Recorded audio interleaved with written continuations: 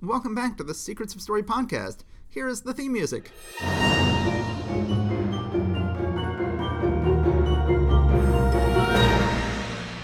Okay, everybody. It's so good to see you all again. We haven't seen you in quite some time. Right now, Matt looks like a Jawa. He's wearing a brown hoodie, and he looks like a wise Jawa. So, guys, if you have been reading the Secrets of Story blog, you know that, oh boy, we had a big to-do when I was writing a series of posts about Get Out, and that inspired James to just go off on a wild flight of fancy, and that led to several posts back and forth about James's flash of insight into the world of storytelling. So, James, anything else to discuss before we start today's topic? No, I'm ready to go. I'm really raring to go on this. I am raring to go as well. Let us rare. Well, let us stop raring. I think we have rared enough. Let the raring cease and let the actual discussing commence. Okay. So, should we stick to the traditional format and have me talk about what my original post was that inspired Yeah, this? go ahead. So, I was talking about the movie Get Out, which is absolutely brilliant, and we were discussing all sorts of permutations of it for a couple weeks on the blog. I was saying, like, oh, it's always good when the hero shows a special skill that allows them to get out of something. There's always going to be a moment at the end when the villain underestimates the hero. And why do they underestimate the hero? And it's like, well, because we know that the hero has some special skill that we've seen they have that the villain doesn't know they have, and that causes them to win. And I talked about it's such an odd one in Get Out because yes, he has this brilliant insight where once they've strapped him to a chair and are keeping him hypnotized for several days at a time, he finally realizes, oh, I can take this cotton in my armrests and plug up my ears so they'll think I'm hypnotized and I'm not, and then I can kill them all. And I was like, whoa, okay, so clearly he's being smart and clever in that he does this, but why was he able to do this when no one else was able to do this? And I'm like, well, it's because of this what I described, and James gave me pushback on, but what I described as a very odd special skill, which is that we find out that when he was a kid and watching TV and trying not to think about the fact that his mom might have been in an accident, he was nervously scratching at the armrests of the chair he was sitting in. And that later when Rose's mother is hypnotizing him, he starts doing it again, although she doesn't notice this. And then she hypnotizes him and locks him in the basement room. And now it's been well established that he likes to scratch armrests. And when he's stuck there hypnotized for several days, he, of course, scratches them open unconsciously, involuntarily. This turns out to be just the special skill he needs because this allows him to pick the cotton. And I was just pointing out, like, oh, isn't this such a bizarre, ironic special skill for him to turn out to have? Well, it was a tossed-off piece. It was not a major magnum opus on my part. But then, oh my gosh, it set James off. So, James, what was your take on this? You talk about special skills being the thing that's needed at, like, the crucial moment, right? Yeah. But it's not a skill, right, that he has in Get Out. It's an involuntary action. Right. It got me thinking about works and grace in movies. One can tell you went to a Catholic college. One can tell I was raised Catholic. Yes. So let's just talk about the climaxes in general of stories and movies. Like a great climax could put a movie over the top. And I looked at a bunch of climaxes and I noticed it's not necessarily crucial to have this kind of climax I'm about to talk about. A lot of movies are great all the way through and just have a workman-like climax. But I want to talk about a certain kind of climax I think is great, that your point about Get Out spurred me to think about. It's a property that I notice a lot of climaxes that I like have. Stories are essentially religious objects. They come out of religion. No, they're not, but okay.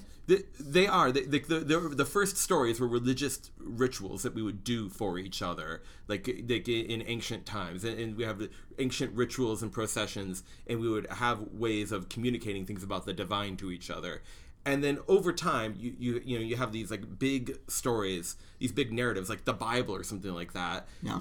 And then like over time, you have novels and things and movies. But when we go to a movie or a story, there is still in the DNA of what we're doing a religious impulse. Yeah. We want to be brought into contact with something larger than ourselves. Yes. And we're searching for some kind of meaning that's something that's more than merely mechanical. And a lot of the criticism that people make of some kind of stories is that, oh, that's just a deus ex machina. Like, right? Like the right. God comes in and solves everything. And we're all always taught that's the worst, even though in our experience, we don't really have any experience of a play or a movie or a TV show in which God actually does that. That was like something that the Greeks would do, and Aristotle hated it, and he brought it up. But we don't really have any experience with those things. Raiders of the Lost Ark. I'm coming around to that. I see. I'm stepping in it. So obviously a clumsy or blatant Deus Ex Machina is a bad way to end a story. But maybe those climaxes that folks deride as Deus Ex Machina are just a corruption of, or a poor reflection of, or a malformed version of a great kind of climax. Maybe the most satisfying kind of climax, the sort of climax that I want to describe here. So I'm trying to clear the area for that. Okay. So Matt makes a big deal about like the hero has to work hard throughout the story and use these pre-established skills to solve problems. Yes. Right? All the way up to the climax. But I've noticed a certain kind of climactic moment that doesn't have the hero actively deploying pre-established skills at the crucial moment in the climax. There's a kind of weird power in this kind of climax I want to explore. In this kind of climactic moment, the hero is often curiously passive, and it's some inherent property that they have that gives them the final boost to succeed. In Get Out, like it's this property that he has, that he is clawing it out. And that's something he cleverly figured out how to do. I mean, once he had the cotton in his hand, he's put it in his ears. All that happens off screen. But let me give you some examples. In Harry Potter and the Sorcerer's Stone, just as you would have them do, Harry and Ron and Hermione work hard to solve the mystery, and then they work hard to get past all the teacher's traps, right? They're using their pre-established skills. Harry uses broom to fly around and catch the key. Ron uses his chess skills. Hermione uses logic to get past the potions. But after that, when Harry is facing Quirrell alone, the things that are crucial to having Harry prevail against Quirrell is the fact that Quirrell can't touch Harry without feeling pain. Right. And this isn't a skill of Harry's. It's just a property that he has. It's involuntary. When Harry looks into the mirror of Erised, the Sorcerer's Stone magically drops into his pocket, not because he's being wily or strategic or deploying a clever plan, but because of his pure heart. Let's go a step further. In Star Wars, it's not like Luke Skywalker blows up the Death Star only because he had trained so hard with the Force. The only time we saw Luke practice with the Force was once, on the way to Alderaan with the remote, and he wasn't even that good at it. The Force is with Luke. It's a property he has. I totally disagree with that. No, hold on. But okay, not a honed skill. We can actually uncover an important rule here. Maybe it's the hero's skills that get them all the way to the climax and working hard. But at the climactic moment, it's an involuntary property that carries them over the goal line. Put in theological terms, Calvinist style works, arduous and reliant on personal virtue, will get you to the climax, but only Catholic style grace, free, undeserved, a gratuitous favor from God, can actually clinch the win at the final moment. You need both. Yeah, I mean, it's certainly something I have never thought of, would not think of. I was baptized Catholic, but that was the last time I set foot in a Catholic church. My mom was Catholic, my dad was a Methodist. They said, well, what are we really deep inside? They said, well, really deep inside, we're social climbers, so let's become Episcopalian. But then my mom was like, well, but the only religion where you can get in trouble for not being declared one at birth is Catholic. So let's go ahead and declare them Catholic at birth, and that's the last time they'll ever set foot in a Catholic church. So I am not an especially Catholic person. I'm not. You don't especially, have to be Catholic to get this point. I'm not an especially religious person.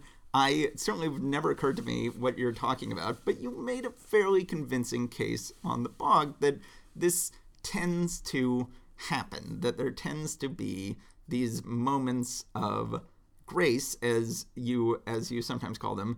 I think that you take it too far. I'm not saying it happens every time. Incredibles, Mr. Incredible throws a car at the plane, and Syndrome gets sucked into the propeller. You know, in How to Train Your Dragon, it's kind of like the debased version of this, where like you think the hero is dead, but lo and behold, he's alive. Which Which is kind of, yeah, but you don't know that until like the epilogue. But you just see the father's weeping, and then the dragon opens his wing, and you see, oh, he's alive. It's kind of like a Jesus moment. He goes to the world of death, and then God says, "You know what? You deserve to come back." Right. But it feels like a moment of grace. It's like you put your life in God's hands, and then God or the storyteller says, you passed the test, you graduated this story. This happens in Raiders of the Lost Ark. Indiana Jones works very, very hard to get up to the point where they're going to open the Ark of the Covenant, and then he says, oh, shut your eyes, Marion, and he puts himself in the hands of God, and God does what he will with him, and God judges. He judges the Nazis and kills them. He judges Indiana Jones and Marion and says they're okay.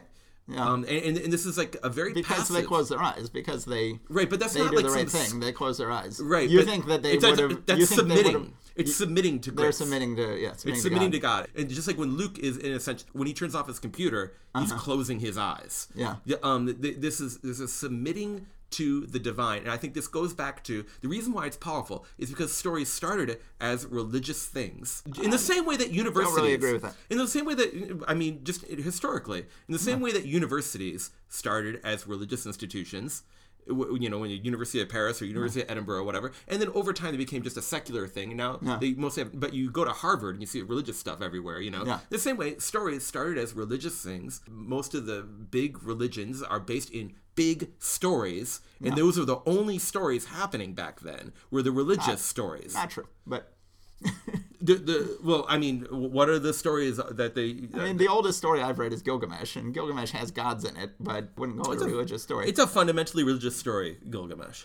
It's about God, it's about the afterlife, it's about death. I've always said that stories are how we teach each other to solve problems. That's what I believe that stories have always been. Now, it could be that once we believed that you couldn't solve problems without the intervention of God, and that now we do I'm feel sorry, that way. I'm not saying it's literally God in these stories. I'm saying it could be an ersatz kind of thing, like the Force or Harry, you know, with it. But basically, they're putting they're in the hands of something more powerful and bigger than their mere skills. It can't be a mere skill or working hard that gets you past the climax. But so let's look at Alien. Okay. Alien doesn't have this element, right? Can I push back on that a little bit? Yeah. What happens in the climax of Alien when she's in the escape ship? She has gotten away. She has decided to blow up the big mining ship that she's in, get in an escape pod, escapes in an escape pod with the cat, and then once she's in it, and I guess after the main ship is blown up, realizes that the Xenobot, what's it called? Just say the alien. She realizes that the alien is on the ship with her, and it's all been for naught. And so then she has to kill it and knock it out of How does she kill it? She knocks it out of an airlock, right? Yeah, but what are the sequence of actions that occur? Oh, I don't know. I'll tell you. She sees it slowly coming out of the wall. It's moving very slowly because it's eaten or something, but it's moving much slower than it usually does. Yeah. She puts on the spacesuit. She's like, she's very nervous, right? What she has to do is she has to let the alien get very close to her, right? Yeah. So that she can turn around and shoot the harpoon at it that's going to blast it out the door. She has to make it think that it can get her so that she can definitely hit it. Yeah. She only has one shot with this harpoon. Yeah. So she turns her back on the alien. And she's waiting and waiting. Finally, she turns around. It's right there. It's about to get her. She opens the door. She shoots a harpoon and she blasts it out. Okay. There is a moment of utter giving yourself up to something there. Now, I'm not saying that this is totally fits my pattern. However, it has a family resemblance to it in that at that moment she's kind of giving herself up to the power of the alien for a moment. There's a reason why it's so powerful that she turns her back on it to defeat it. Yeah. If the alien just came out and then she said, haha, I will cleverly take care of this. She opens the door and she blasts it. Yes. That would not be as satisfying as that she turns her back on it and then you know it's coming up on her. She has to wait for just the right moment. She turns out, it's right there. She blasts it. Like, she puts herself in the power of something else. Yeah. And I think that's what makes it satisfying. Now, is it exactly what I'm talking about? No. But it has a family resemblance to it. So let's go ahead. We've jumped too quickly into me poking holes in this theory and finding counterexamples. Let's go ahead and let's have you talk more about what you were saying. So tell me about some of the convincing examples that sort of won me over on the blog. Tell me about Toy Story. So with Toy Story, you got to work hard to get to the climax, but then from then on you have to rely on grace. That's what I'm talking about, right? So, yeah, because I was always sort of confused by Toy Story. Not confused by it, but I'm like, wow, they're really pushing things on this finale. They really earn the finale. They earn getting back on the moving van, and then they lose it again. They don't get back on the moving van. And then they don't get back on the moving van. I always was sort of like, that's an interesting story choice. And not one. It's so effective. I always find it a bit frustrating as a viewer, going like, oh, I feel like this is getting a little labored. But you had a completely different view on this. Yeah, well, I mean, I think it speaks for itself, the success of the movie. Oh, no. I'm not saying that Toy Story is not a great film or that not been wildly successful, rewritten the whole rules of Hollywood. I'm just saying that I was always a bit going like, I'm like, I wonder why they did that extra beat. And you, sir, have solved the mystery of why they did that extra beat. Well, first of all, what they don't want to get onto, their deepest desire is not to get back on the moving truck, is to get back into the car with Andy. Yeah. That's their deepest desire. Buzz and Woody are working hard to catch up with the moving truck. They're working hard, which is what you want them to always be doing. That the moving truck has all their toy friends on it. If they don't catch up, they'll never find out where Andy's family is moving to. They'll be separated from Andy and their friends forever. Now, Woody and Buzz have done all this. Now, this is like the equivalent of Harry and Ron and Hermione in the teacher's tests. They've commandeered a toy car. They've strapped a firecracker to Buzz's back. They've done all the right things, but they can't light the fuse. All their plans have come to naught, and they're stuck in the middle of the road as the truck drives away. All seems lost, but then Woody is super clever. This is more working hard. He realizes Buzz's helmet can focus sunlight to light the firecracker. It's lit. Our heroes blast off at top speeds. They're catching up with the truck. Yeah. Now, if Woody and Buzz had caught up with the truck yet, it would have felt clever, right? Yeah. But it wouldn't have been fully satisfying, even though you think it got belabored after this. But I wasn't sure it got belabored. Okay. I was just like, okay. I could always tell it worked what happened, but I was like, I was just as a storyteller, I was like, I'm not sure what they're doing here. Why they wanted to add an extra beat here beyond what I thought they would want to add. I think it wouldn't have been fully satisfying, in my opinion, even though it technically fulfilled some of this dry formula of storytelling. Because for a climax to be fully satisfying, not just merely clever, not just merely hard work, it requires a final intervention of the narrative equivalent of grace or divine or the finger of God. So after the firecracker is lit, Buzz, carrying Woody, zooms so fast, Woody loses grip of the car that they're on, and so without that ballast, Woody and Buzz zoom off into the sky. Oh, they can't possibly survive. They're going to fall. They're going to shatter on the ground. This is it for them. But then there's this unique, unearned property of Buzz. The fact, not a skill that saves the day. He has wings, thus he can fly. So earlier in the movie, Buzz believed he could fly. Woody said, oh no, Buzz, you can't fly. And Buzz sadly realized, no, he can't fly. But now, falling out of the sky with style, after having touched the face of God, Bud accomplishes flying at last. He fulfills his deepest, most seemingly impossible wish. And then Buzz uses that characteristic to plop right into the open sunroof of Andy's car, reuniting both Buzz and Woody with their beloved Andy. It's a climax. It's not a skill that Buzz had. The first time we saw Buzz fly, showing off for the rest of the toys, it worked just because of dumb luck. It was a series of crazy Rube Goldberg coincidences. And the second time, he falls, and he fails ignominiously. He falls down the stairs, and he breaks his arm. But the third time, Buzz flies at this once-in-a-lifetime favor of the gods. Could never happen again. Granted after long effort and suffering. So the hero has to work hard to get to that climax. I agree with you with that.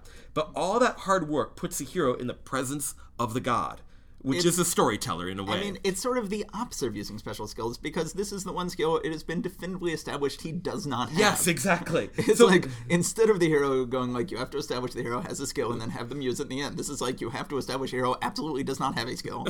And then they end up using that skill after all in the end. Yeah, totally. So all that hard work puts the hero in the presence of the god. Once the hero is in the presence of the god, it's entirely up to the god, not to the hero, whether the hero succeeds. It's out of Luke's hands whether the force works or not. Harry has to rely on magic deeper than his own skills to ward off Quirrell. Indy and Marion place themselves in the hands of God and say, do what you will. And same thing with Woody and Buzz. So, like you said on the blog, what about 124th question for the checklist? This doesn't have to be in every story, but maybe in some stories it's there, and it's worth thinking about. At the end of the climax, after using his or her skills to mostly, but not completely triumph, does the hero benefit from a moment of divine grace? At a moment of divine grace. I can't imagine myself actually adding that to my checklist. For one thing, the book is not an ebook. It was traditionally published, and it's a little late to be adding leafs into previously published editions.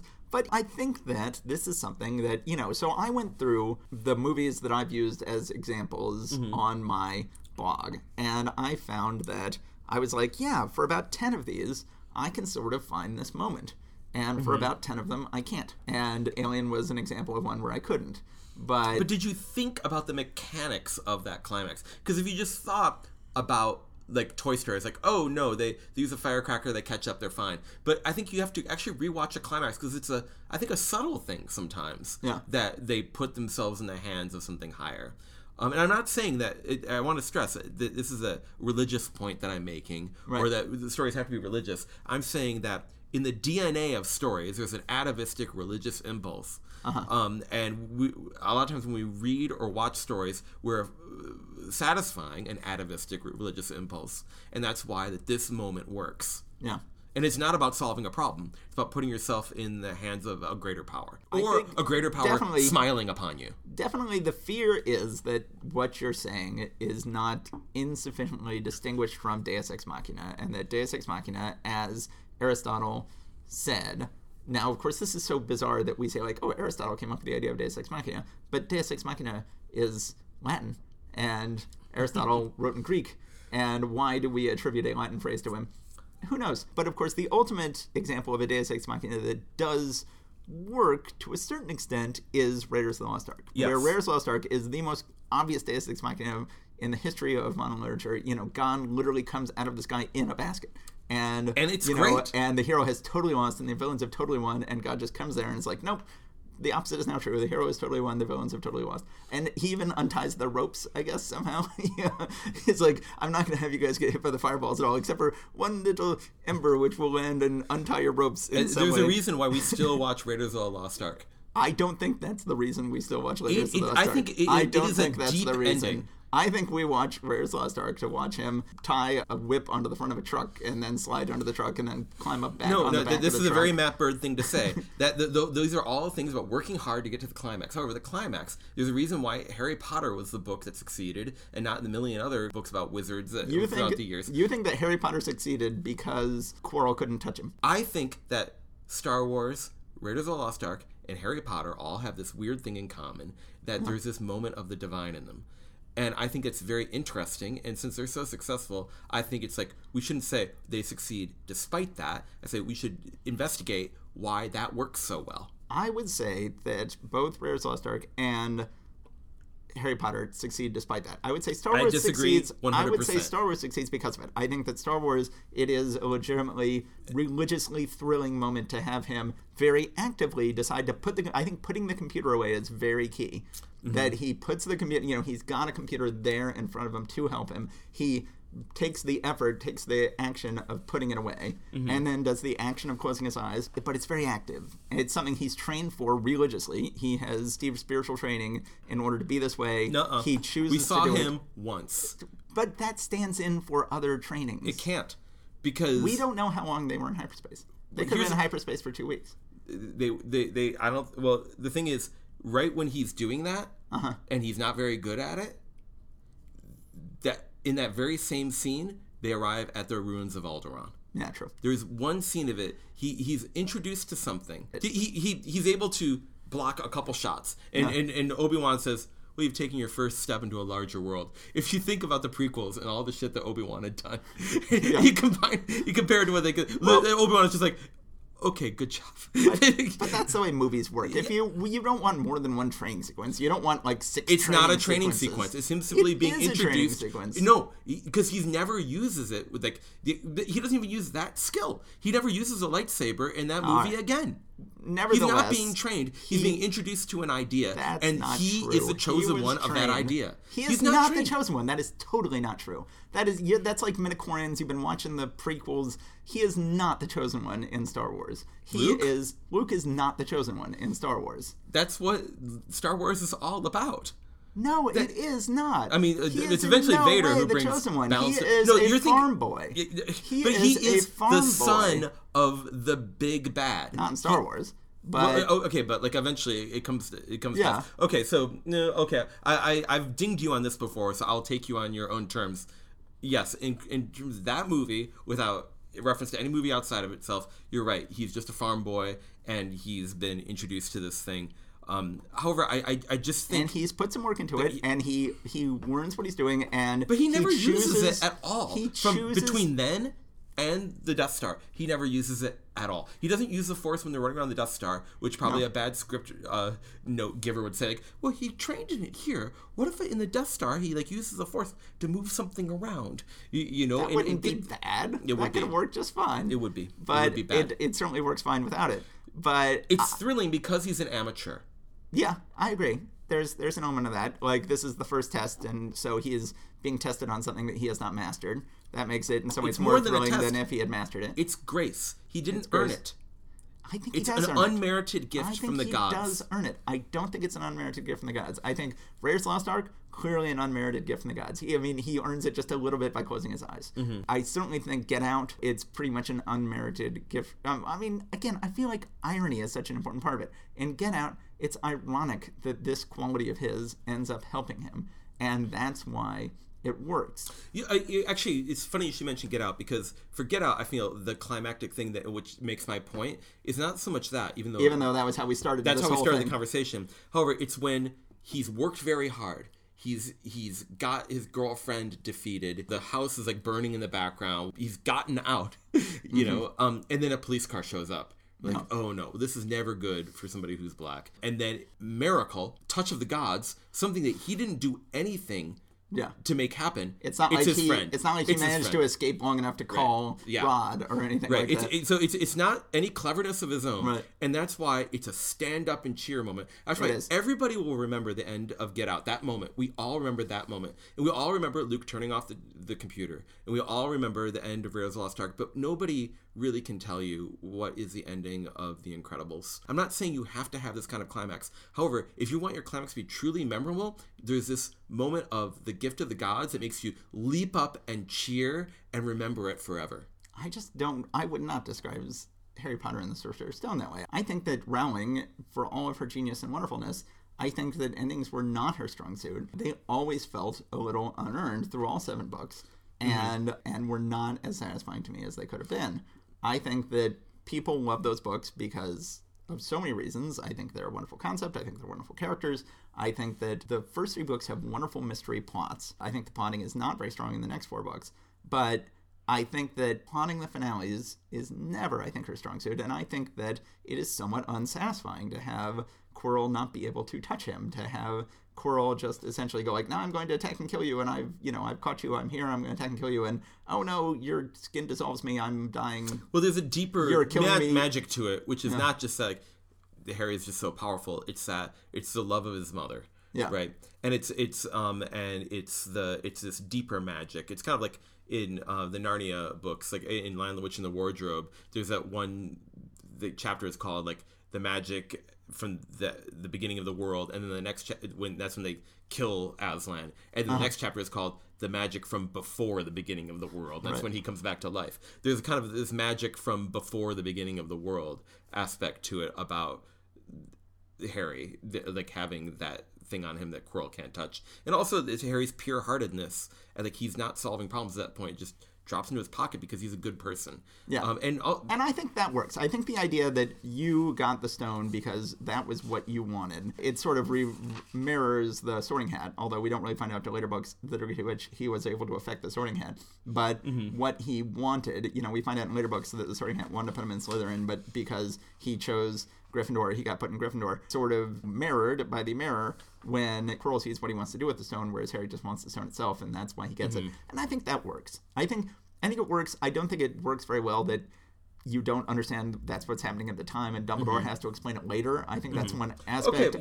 Rowling's I would awkward, not say that I think that's one aspect of Rowling's awkward plotting, is that often climax will happen very quickly, and then you're like, wait, what just happened? And then you're sitting in the infirmary, and Dumbledore's talking to you. In the infirmary, Dumbledore will explain, like, oh, here's what happened. And it's like, oh, okay. It's because they're mysteries. Yeah. And so you have to have, like, the detective gather everybody up and say, what really happened? Yeah. So one of our commenters on the blog said something interesting is, it's kind of like the seal of the hero. The Deus Ex Machina can be actually a prized story value. Like, you can't just be the one by wanting it and training. Morpheus had one job, and it wasn't to train to be the one. It was to find the one, and Neo was always the one. You can hunt womp rats all day, but you can't make that shot unless the universe deems you worthy. The hero is the guy who realizes the universe is working through him and is right. A lot of guys think they're the hero, and they train real hard, and they believe themselves worthy of the universe, and end up splattered on the cosmic windshield like so many bugs. That's every other X-Wing fighter was also probably a farm boy or somebody like that, or somebody who went through academy or whatever, and they all got splattered. But here is the hero. Because they use their targeting computers. If Gold Leader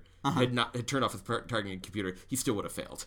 It's not that the Force is waiting for one person to do it. Only Luke could have done it because that is not true. That is not true. Anyone could have turned off their targeting computer, trusted the Force if they'd had some training in the Force. No, that's not how Star Wars works. That's not how the prequels work. You've been watching the prequels too much. Empire Strikes Back. It's about midichlorians. No, I don't. The Empire Strikes Back, when you learn that he's his father, that Darth Vader is his father, you're like, oh my god. But even nowhere in the original trilogy is there some sense that. Well, I mean, I guess that's not Luke true. Luke has his abilities because he's the son of Darth Vader.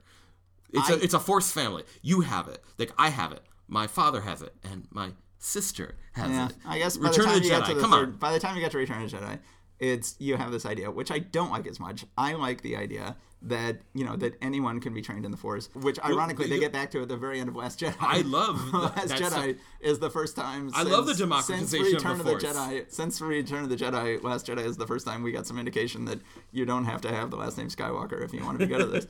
One thing I said is that I feel like the more people watch Raiders of the Lost Ark, the more it bothers them that it's a Deus Ex Machina. I disagree. I think that a lot of people, they realize at some point, oh, if Indiana had done nothing, things probably would have turned out better Almost than if nobody he had thinks of done that. something. People go on the internet. Kevin James. Smithy kind of the people. The internet exists. Check it out sometime. It's amazing. Most people don't think about Raiders of the Lost Ark that deeply. They just get swept away by it and they love it. Yeah, I agree. But then people start thinking about it. They're like, wait just a second. I feel like at some point people watch that movie over and over again. And instead of just getting caught up in the truck chase and in everything else going on, they're like, wait a second, what did he even do in this movie? And then they sour on the movie a little bit. I disagree. And also the controlling thing here is they watch the movie again and again. Yeah. The reason they watch the movie again and again is because they are activated by this touch of the divine thing. And then they think about it too much, and they get too clever, and they decide to be like a Kevin Smith character sitting in a video store talking about things and overthinking stuff, which almost nobody does. Just like a bunch of, like, maybe some, people who work in video stores or live in big cities who like to talk about these things. But most people just love these movies, and the reason they love it is because they touch something not clever in us. They touch a deep longing in us, and you don't get there through cleverness, and you don't get there through hard work. I think there's two versions of this that I want to talk about. I feel because now that I've talked about it in general, I want to kind of maybe make it a little more precise. Yeah, that's it. So there's two different claims. One is that the hero must work hard and use their skills to get to the climax, but at the moment of climactic truth, everything comes down to a unique, involuntary, but essential property of the hero. Or, here's a different version, the hero must work hard and use their skills to get to the climax, but at the moment of climactic truth, the hero benefits from a moment of divine grace. What's the difference between those two? So in many stories, the final crucial action is multivalent enough that it can be described by both 1 and 2 at once. That's like Star Wars. It's an involuntary property that he has, that the Force is with him. Mm-hmm. Vader even says, the Force is strong in this one. Yeah. So you can't say it could have been any X-Wing fighter pilot. I guess. Vader recognizes the Force is strong with Luke. Yeah. Okay? But sometimes it's just one or the other, and sometimes it's neither, with the Incredibles or whatever, which is fine. Yeah. I'm just talking about a particular kind of climax that we remember. Right. So Star Wars is both kinds, but some are just one or the other. Explain. The hero must work hard and use his skills to get to the climax, and everything comes down to unique, involuntary, but essential property would be Harry Potter. Right. There's no moment of divine grace there. Mm-hmm. It's simply a unique, involuntary, but essential property that he has. That his mother loved him enough that she died for him. Right. And that he's pure-hearted enough to get the stone. A version of divine grace would be the end of the Dark Crystal. Okay, which I've never seen, but okay. I know. You are a man of error. I was exactly the right age for it when it came out, too. It was hard to get my parents to take me to kids' films, and we never did, and I just never did. It's a controlling movie of my life. Okay. Did you see my Halloween costume? You were amazing. James and his daughter went as, I believe they're called Skeksis or Skeksis for Halloween, and it was amazing. At the end, the crystal, there's a shard that's missing from the crystal. Mm-hmm. The Gelflings, Jen and Kira. Kira is dying. One of the Skeksis has stabbed Kira. She's dying. He leaps. He puts the shard into the dark crystal. The crystal is whole again, the crystal of truth. At that moment, the mystics, who are these other characters, are the opposite. The Skeksis are coming into the palace, and they're very gentle. The Skeksis are very vicious. And at that moment, when this crystal is healed, the Skeksis and the mystics combine to become one creature. Each of them, each Skeksis and each mystic corresponds with another, and they become this otherworldly creature called the Urskeks. But like, Jen almost doesn't care. He's crying over the other Gelfling who's dying, who's shared this adventure with, and then the Urskeks kind of heal her. They've seen him as worthy. There's this moment of like kind of otherworldly grace, and then they disappear, and they're gone. So the Skeksis and Mystics are gone. It's just the humans again. It's just the Gelflings. We will give you the divine favor now because you have passed the test. But he reunited the crystal. I mean, right? But when it didn't even matter anymore for him. Yeah. Okay. Yeah, it occurs to me I did read the novelization of that book as a child. Okay. While I was at camp, while I was at sleepaway camp. But I love it. Something that gets a lot of its charm from the fact that it's puppeteering. Yes. And you decide, I'm going to bypass that. One of the most famous puppets in America was the star of a radio program. It's a weird world. And by the way, I highly recommend the Netflix a prequel series. It's flawless. I feel it's flawless. That's awesome. Good. So I think I'm getting it, what these things are, the sort of variations. Should we... Yes. Can I talk about a couple other versions of it? Okay. Frozen. Okay. Anna throws herself to save her sister in front of the descending sword of the Prince Hans. She turns to ice, and she comes back to life after Elsa cries over her. Yes. Because only an act of true love can thaw a frozen heart. And they always thought it was Anna's heart that was frozen, but it's Elsa's heart that needed to be frozen. But it's like some weird magic takes over at that point. The hero commits himself in a irreversible manner, just some course of action that gets him into deep trouble, and only something divine or magic gets them out of it. Certainly, it's not a skill of Anna's that gets her out of it. Exactly. It's she is saved not due to a skill, but she's saved due to a choice. But it's ironic. She thinks that she is giving up on true love. She thinks that instead of kissing Kristoff, which would be an act of true love, I will save my sister, and doesn't realize that is the real act of true love. Exactly. So it is. She chooses to lose.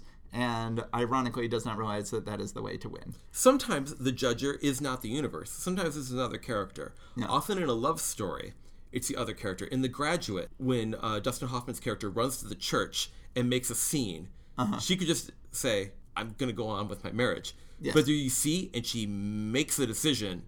He's put himself in the hands of the divine just being her at this moment. And then they get away. Although I hate that ending when they're just in the bus and he doesn't even look at her. How did you hate that ending? Because I've always hated it. Because that's not how people work.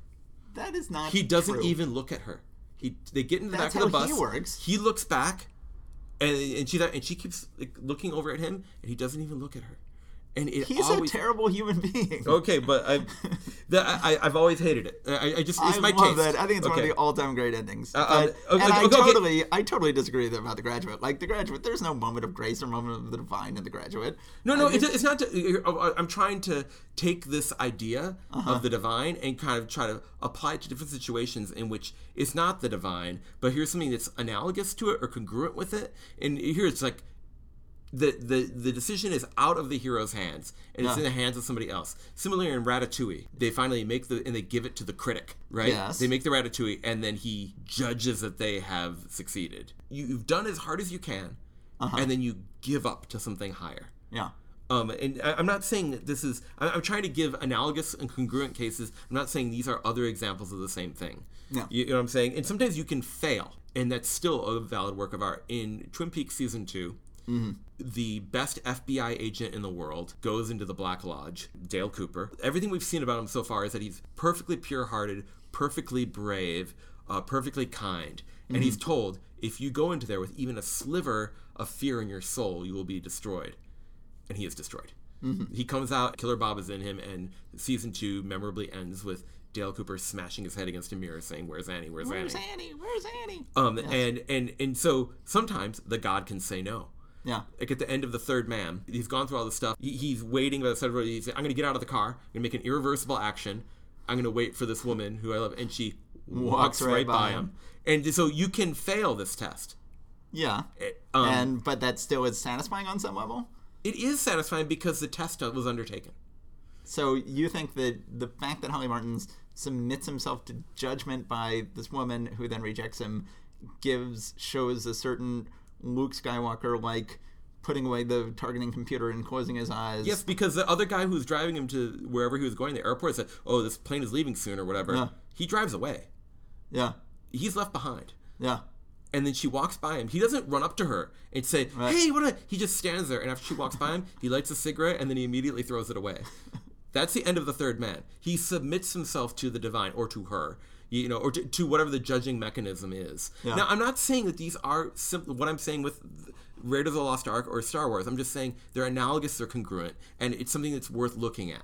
Yeah. Because he's not using a skill at that point. When they're giving it up to Anton Ego in Ratatouille, they've done all the skill they can do, but then they give him this thing, and they just have to sit back and just accept. So in all these cases, Star Wars or Ratatouille or The Third Man, they're giving away their power. They're saying, yes, at some point I submitted myself to judgment, and whether I am judged worthy or unworthy, that the viewer will be happy that the hero has stopped, paused, put the targeting computer away, and given themselves up to judgment. And in a happy story, they are found worthy. In a unhappy story or a tragic ending, they are found unworthy. Yeah. But that either way, it's satisfying to the audience for the same reason. Because stories are an atavistic remnant of religion. And this is judgment. This is judgment. Yes. And it's a judgment of the audience, and it's a judgment of the universe, it's a judgment of the storyteller, and just in the same way that Christian theology ends in judgment, stories end in judgment. Yeah. Well, I mean, like... It's just like the Christian story of Jesus dies on the cross, it says, into your hands I commend my spirit. He dies. He's given himself up to this higher power, and then 3 days later, it worked. He comes back. Well, I mean, but Jesus is given the special gizmo that will get him off the cross early on in the Bible. Oh my God. Then what's that gizmo? He's got it hidden. What's the gizmo? He's got hidden underneath the fact that he's the Son of God. He's got it hidden underneath the crown of thorns the whole time, and then he very cleverly uses it to get away. Yeah. I mean, I think that's pretty satisfying as an audience member to see him pull out his special skills. Yeah, exactly. The deepest level of storytelling is religious, fundamentally. No, it's not. Yes, it is. And if you doubt me, then why do religions persist? And why are religions always narrative-based? They're not based on a bunch of rules. They're always based on some story that people find extremely compelling. Yeah, I feel like the reason I enjoy stories is I enjoy watching people solve problems. I feel like that's the fundamental reason people enjoy stories, is to watch people solve problems. But in all these things I've said, logically and usefully, in these climaxes, people are not solving problems. They're giving their power up to a higher power. They're not doing problem solving at that moment. In these moments that I've been talking about, they're not problem solving. They're giving themselves up. If Woody had said, I'm just going to hang out at Andy's house and I'm sure God will park me up off the bed I'm sorry. Andy's car. You know that you are mischaracterizing what I'm saying. Say they work hard to put themselves in God's presence, and then God makes a judgment.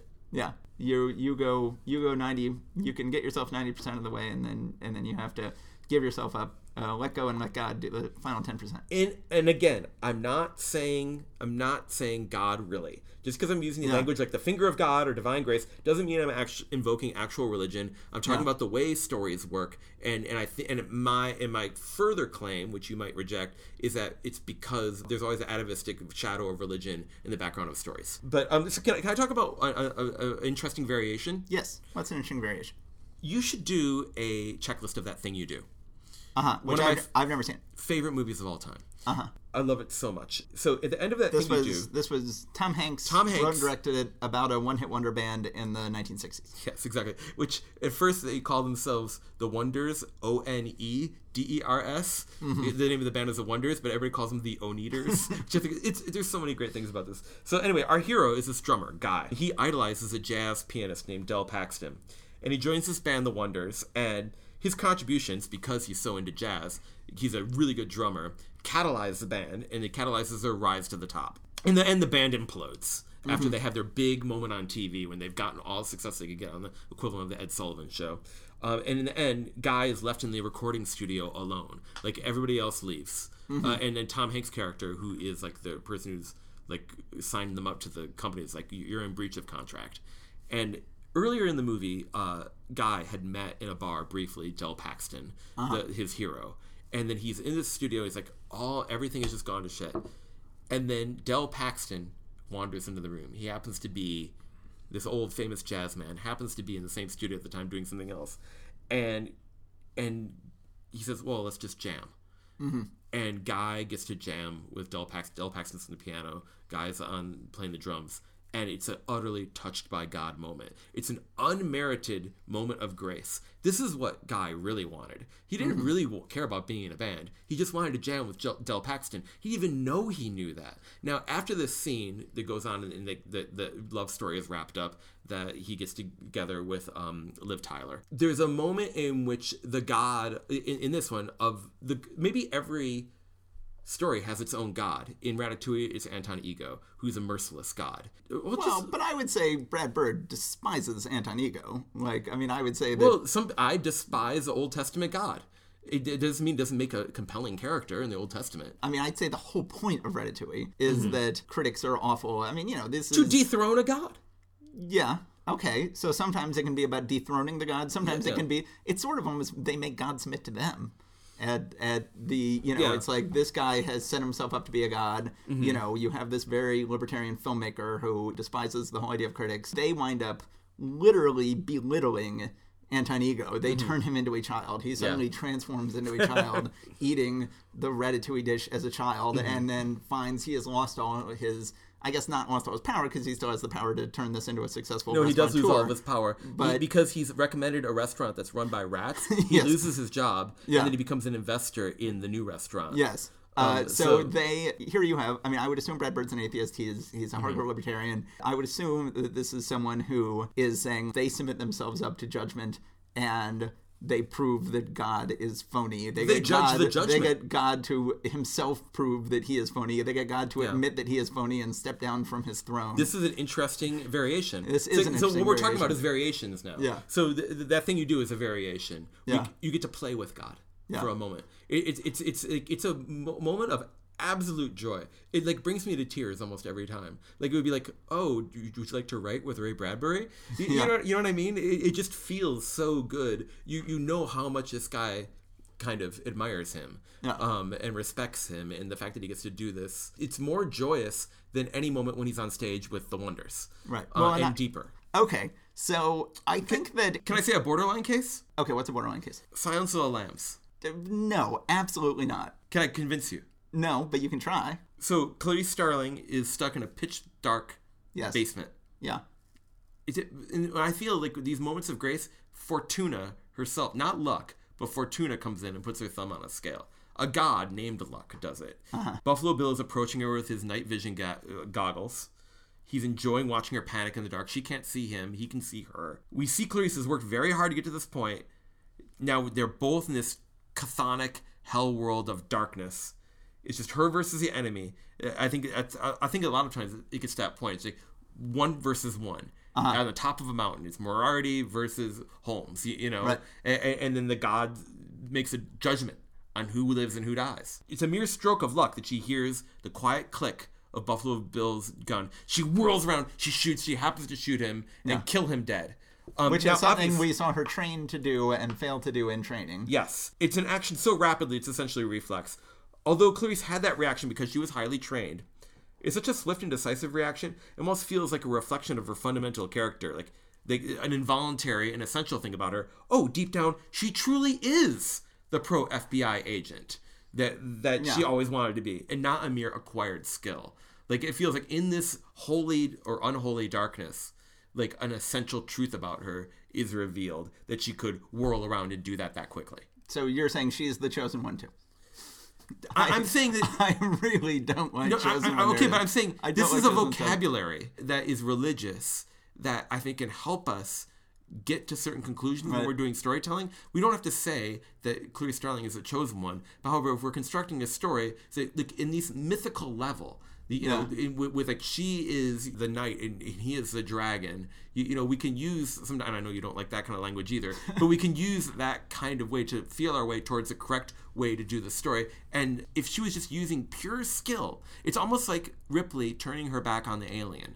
Right. There is some thing of it. It's not just her working hard, being clever, and using her skills. There is an element aspect. of luck. But something more than luck. It feels like I want to say more like I want to say Fortuna putting her fingers on the scale. Like she has worked so hard. Now at the end, the audience, the storyteller, whoever, God comes in and says, "You earned it. You earned it." Yeah. I mean, I guess, when you mentioned Silence of the Lambs, I'm like, no way. Like, I've seen that movie a million times. There is no moment of grace. There is no moment of the divine. But, I mean, if you were going to define it this broadly, I guess I can sort of see what you're saying. That there is a moment of, like, because, I mean, there sort of has It could have gone either way. Very easily. That's an interesting point. There has to be a moment of, I think there does, and this is something people do talk about, there has to be a moment of, it can go either way. Yes, okay, maybe that's what I'm getting at. It's sort of inherent in that if there's a moment of, even after all they know and have done, it can go either way, then by definition there has to be an element of luck in every time someone succeeds. But we can't call it luck. It can't be mere luck. Can't be mere luck. Yes, a moment of grace. Of grace where they succeed even though they could have failed at the last second. That's classic storytelling advice. Make things as hard as you can on your hero, and you've got to have them. If we can tie this all the way back around to Total Recall, which we were talking about last episode. That I didn't mention that part of it before, but when I was praising Get Out, I was contrasting it with Total Recall. Yes. Where Total Recall, there's this moment, this is an extreme example of everything the hero has done has been all part of the villain's plan. That Ronny Cox concocted this massively complex plan where the hero would think he was doing all these heroic things, and really it was all a very elaborate trap to have Quaid bring in the mutant leader, and then Quaid would then be restored to his original personality and it would all work out. The villain has thought of everything, but there's one thing the villain hasn't thought of, and the thing he hasn't thought of is basically that Quaid will lift his arm. That it's that... You said this in the blog, and I disagree. It's not that he lifts his arm. You make it sound like an effortless thing. The reason that it's powerful is that you see Arnold trying so hard. It's at the very edge of his strength that he can manage this at all. Which you is see the saying a lot veins with Arnold. bulging on his... And he's like... "Argh!" And while he's being zapped, I think, at the same time he's like using all of his strength, and he just barely gets it out. And then even after that, he uses the bolts that he's pulled out which is awesome. to gore the people in the neck. And so he's being clever, but it's also, this strong guy, here's something that almost defeated even that strength. But the bad guy... He didn't just... You say he lifted his arm, and you're trying to use this rhetorical device. Puckish. I feel like it's one rule that I was able to divine from that while you were going off on your wild flights of fancy about Moment of Grace, on the blog. I was like, okay, well, let's go ahead and figure out why it worked better in Get Out. Both cases where you're 2/3 of the way in the movie and the hero is tied to a chair. And in both cases, there's one thing the villain didn't think of, and in one case, it's more satisfying than in the other case. And so I said, I think there is a hierarchy here. The villain could have underestimated the hero physically, which is what happens in Total Recall, and I think that is the least satisfying. The hero could have... Because mind you, he's been working with a jackhammer all the time. So that builds up as your part arm of muscles. His cover. The villain can underestimate the hero physically. The villain can underestimate the hero mentally, which is to a certain extent what's going on in Get Out, because he figures out about the cotton, which is better than just struggling really hard to get out. You know, he figures out this clever thing with the cotton. Or one thing that's the case in neither is that, but could have been the case in Total Recall, is it could have been the case that the villain was underestimating the hero morally, because Ronny Cox is still thinking of Quaid, of Arnold Schwarzenegger's character, as a bad guy who's just temporarily a good guy. But he does not realize how much Arnold Schwarzenegger's character has responded to being a good guy and has learned and grown, and that I think that you could have tweaked it a little bit to make it like a Sorting Hat type moment. Oh, we're going to give you the opportunity to do what you really want to do, which is become terrible Quaid again, become a bad guy again. And then he has a moment of like, no, I'm not going to do that. I'm going to choose. I'm going to give this up. Maybe get to the moment where they're in the middle of converting him and he has some sort of moral choice again, and then he switches. The villain can underestimate the hero physically or mentally or, spiritually. Okay, I think we've gotten off on a tangent here. But for the most part, you've convinced me. You had already beat me sort of into believing in this on the blog, and I had already beat you down in the blog a little bit in terms of going like, okay, here's 10 counterexamples. You cannot claim that this is something that every story has or needs. No. And I think you had already sort of conceded that before you arrived. I'll see that this is ground. Not something that every story has or needs. However, I do feel that the climaxes that we remember are these kind of climaxes. Yeah, doesn't mean it could be. We'll remember The Incredibles. We just won't remember the climax. Yeah, I wouldn't go that far. I feel like everyone remembers the ending of Alien and Silence of the Lambs, and that. And I just convinced you that they are. No, you did not convince me. I feel like those are both. But they're congruent with stretches. My idea. They're adjacent. Okay. But I think this has been a good episode. I think that we are now not going to do a free story idea, and then we're going to go ahead and hopefully tonight, maybe soon, we'll go ahead and record the next episode where we finally pick up on the free story idea from last episode. We're very much tying everything together. Like last episode, we talked about Total Recall and Minority Report. This episode, we've talked about Total Recall. And next episode, we're going to pick up on an idea from Minority Report. So it's all, basically, you can never just start listening to our podcast. You have to start from episode 1 because there's and constant get through the callbacks. Leica episode. Get through the Leica episode. Have constant callbacks to previous episodes. But I think this has been a good topic. I think this is new. I think this is not in any of the writing books. This is the stuff that I want to bring to it, like this or character passivity or the Lord Raglan stuff. These are the points that I bring. This is the value I add to this podcast. I have often wondered that. I've been, you out there in America, if you can explain to me the value that James brings to the podcast, I invite you to submit possible answers. I'm going to bring in the outre points that are hard to quantify and hard to defend and are counterintuitive, and yet I can bring you around to them. It's pronounced outre? Yeah, it's a French word. Okay. Outre. Well, how would you pronounce it? Outre? I guess outre. I don't know. No, outre, it's French. So here's the thing is, when you refer to someone who reads a lot of words and doesn't get to hear them spoken out loud, Maybe it's and outre. learns... I don't know. When you refer to someone who is... The word for someone who only knows words from having read them and has never heard them spoken out loud and doesn't know how to pronounce them is autodidact. And I was so much of an autodidact that I always pronounced the word autodidact wrong. How did you pronounce it? I thought it was autodictat, like you were dictating to But yourself. wait, you're not even getting I wasn't the even letters pronouncing it wrong. right. I was just shuffling the letters Yeah. around in my head. But I just read the word, and I'm like, oh, I'm like an autodictat. I'm someone who is dictating to himself know what? these things. And people are like, no, Matt, the word is autodidact. And you have no idea what the fuck you're talking about. You know, I think I got it must be outre because outre would be like e with like an accent on the first e. So maybe it's outre. Maybe I'm pronouncing it wrong. I have no idea. But always this said is, outre, it's but wonderful value you're bringing. Okay, America. This has My been... French ability in particular. This has been another wonderful episode of the Secrets of Story podcast. James, do you have any final comments? Yeah, I hope you all enjoy the new logo that I made. Oh, yes. So James made a logo, which I agreed to put up temporarily. So if you're listening to this 5 years from now, you probably won't see it because I think we've got a beautiful logo designed by the designer of my book. But James made a more traditional podcasty image of the two of us fighting, and it is funny to look at. Using so Mortal it Kombat. will... Our it heads will are put on appear Mortal for a little Kombat bit. bodies. Our heads on Mortal Kombat bodies. So be sure to check that out. You can see, I think you'll find that our looks are disappointing. Okay, so, great. all right, guys, we will see you soon. Maybe, hopefully, sooner than soon. Go and sin no more. Go and sin no more. Thanks, guys. Thank you for listening to the Secrets of Story podcast. Please subscribe and rate us wherever you found us. Go to secretsofstory.com and click on the Secrets of Story podcast in the sidebar to find notes and join the discussion about this episode. Find out about James's novel, The Order of Oddfish, and more at jameskennedy.com. And hey, if you'd like a free audio copy of that book or my book, sign up for a free trial of Audible at our special landing page, www.audibletrial.com/secretsofstory.